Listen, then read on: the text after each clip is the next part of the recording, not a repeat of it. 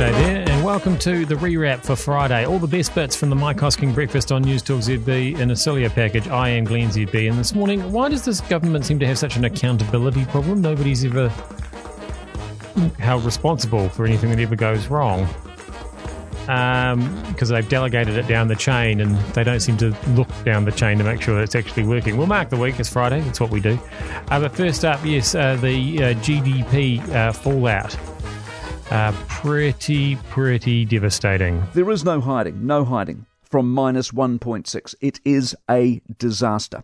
The Q1 GDP number is our first can't hide from it. It's not a guessed, factual statement as to what sort of mess our economy is in. Sadly, the forecasters had picked minus 1. So unlike many other guesses that turn out to be overly negative, this one turned out to be overly optimistic, unfortunately. Minus 1.6 for the months of January, February and March. Compare it to Australia at minus 0.3. We are in excess of 5 times worse than that. If there was ever any doubt that they are managing this better than us, minus 0.3 versus minus 1.6 is your answer. This ends the government's worst week. By so far it doesn't matter. Not only has the health side of the equation been botched in comedic, tragic and gobsmackingly unprofessional fashion, the price we are paying economically is massive. Politically, my guess is this week will have turned the love tap for the government off. The sycophancy, the adoration, the international headlines, the Jacinda and Ashley can do no wrong, hypnotic trance so many fell into, will have turned. You can't put a country through what we have to then have a bunch of half-wits at the ministry screw it up in their dumpty-doo fashion, no one to be held accountable, and then, oh, by the way, look how badly we've tanked the economy as well. Remember the Q1, for Q1, January and February weren't even COVID months. Nothing untoward was happening apart from the government's economic policies slowing the economy. And don't forget that, pre-COVID, the economy and the economic delivery of this government was ordinary to say the least. Add COVID on top, and if you think Q1 is bad, the real misery comes in Q2. Q2 is April, May and June. If there is hope, it is this. We aren't out of June yet, obviously, and for a lot of June we've been in level 1. The money stats say spending has been solid, if not spectacular. It might be June works out okay, and the only damage is April and May. But if March sunk Q1, then 2 months worse than that in Q2 is surely a sign we are sinking as we speak like a stone. Those Q2 numbers will be out by election time. If things continue the way they have this week for the government, they may well be the final nail in the coffin. Here's the simple truth. They underestimate the suffering and sacrifice we have gone through. They don't get the life-changing trauma they've inflicted on hundreds of thousands of us. Because they've never been in the real world, and because their jobs are safe, this to them has been a project. For the rest of us, it's our life. We end the week with the health part in tatters and the economy in tatters. Conclusion? They couldn't run a piss up in a brewery. Yeah, so it seems like an appropriate day to put Andrew Kelleher into the podcast. Loyal, faithful member of our crew. Always does a great job. I hardly ever put him in. But today, we had plenty to talk about, plenty to say. Let's hear it. Minus 1.6. Yes, they are extraordinary times, aren't they? So we got the number, and this is a very unusual situation, actually, Mike, because, you know, we talked yesterday, market consensus. So we're talking about first quarter GDP. Market consensus was a contraction of approximately 1%, but there was this acknowledgement there was going to be plenty of potential for variation in the outcome. Let's not forget that back in May, the RBNZ had forecast a 2.4% contraction. At 1.6%, annual growth at 1.5%. This is a long way from from where expectations were.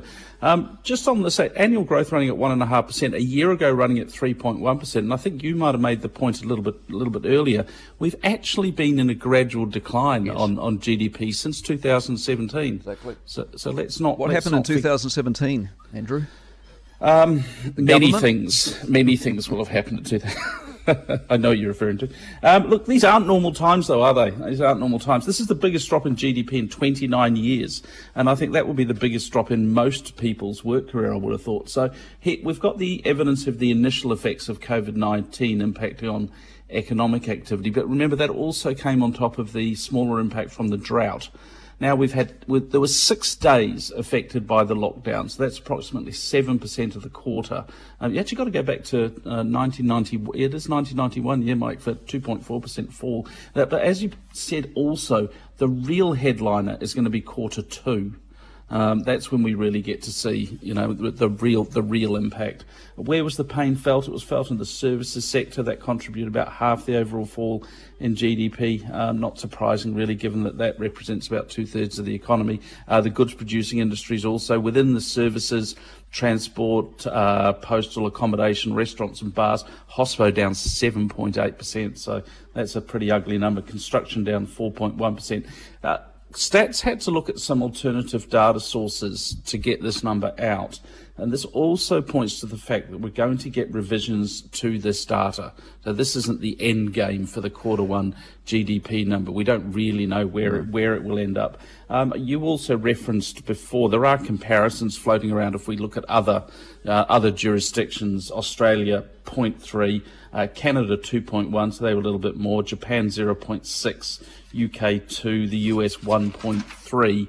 I think we will only get the true comparative picture, Mike, though, over time, because all jurisdictions probably facing different. Australia may be similar to us. All jurisdictions were facing sort of different timelines. There were different phases, measuring differently. So we need to see the end result. Now, GDP for quarter 2 comes out on the 17th of September. Exactly. So the timing for that's kind of interesting. Exactly. I mean, there's a whole lot of living got to be done before then, hasn't there? But that could swing the election, I reckon. It's 2 days before the vote, if the polls are tight and you get something super ugly and the price is too high for most New Zealanders, that's your election. Note to self, put more Andrew Callagher into the podcast. He's always good. And sometimes he almost makes financial matters make sense. Almost. What doesn't make sense is how nobody can be to blame for all the mistakes the Ministry of Health seems to have made over the last week or so. Why is that? So, I don't even know where to begin. As we said a couple of days ago when Thelma and Louise were let loose to go to Wellington, that this would only be the beginning, and sure enough, there was an avalanche. And yesterday on this program, at about this time, we asked Ashley Bloomfield, we said, Ashley, how many people have you let out of hotels that you haven't tested? Very simple question. How many people have you let out of hotels that you haven't tested? And he didn't have the answer then, and he doesn't have the answer now, and he didn't have the answer all day yesterday, despite the fact he said he was going to go get the answer. You know why he can't find the answer? They don't have it. There isn't an answer because they don't know. And in that is the crime. And I note with a great deal of interest that the Prime Minister denies any personal responsibility. I don't know who Winston wants to hold to account. He doesn't want to hold David Clark to account. I'm assuming he doesn't want to hold Jacinda Ardern to account. She refuses to say sorry. Bloomfield at least yesterday said sorry. She refuses to say sorry. Listen to this. If I had any personal responsibility for what happened here, of course, I'd take that. Any personal responsibility. She speaks as though she's actually not involved in this in any way, shape or form. She talks about the system has let us down, as though she has no relationship with the system. The system is something that she might meet on the way to morning tea in a corridor. She hasn't quite connected the dots that she is in fact the system, in charge of the system, runs the system, directs the system, points the system in the direction it needs to go. But of course, when nobody actually does put their hand up and is accountable, I usually assume it's my fault. That's certainly how it works in my house anyway. So, yeah, it might be me. It might actually be something I did. And if that is the case, I am really sorry. Let's finish up by marking the week.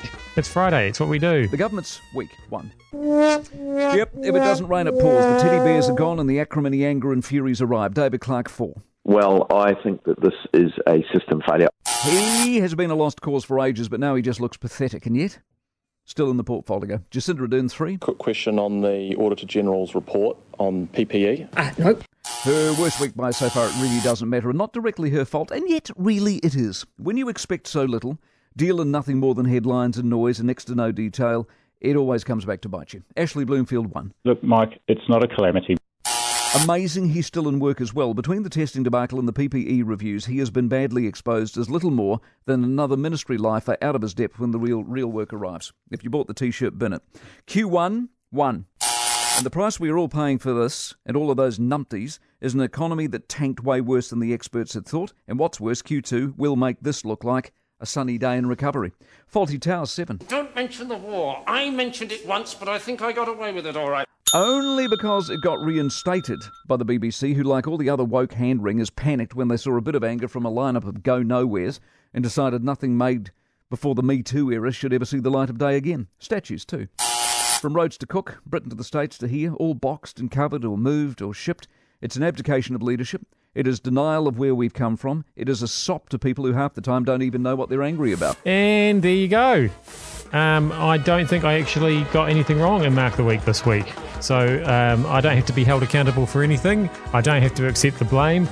And I can enter the weekend guilt-free for a change. I'll be back here again on Monday with another rewrap where I probably will have cocked something up by then. And I'll be able to apologise. I'll see you then.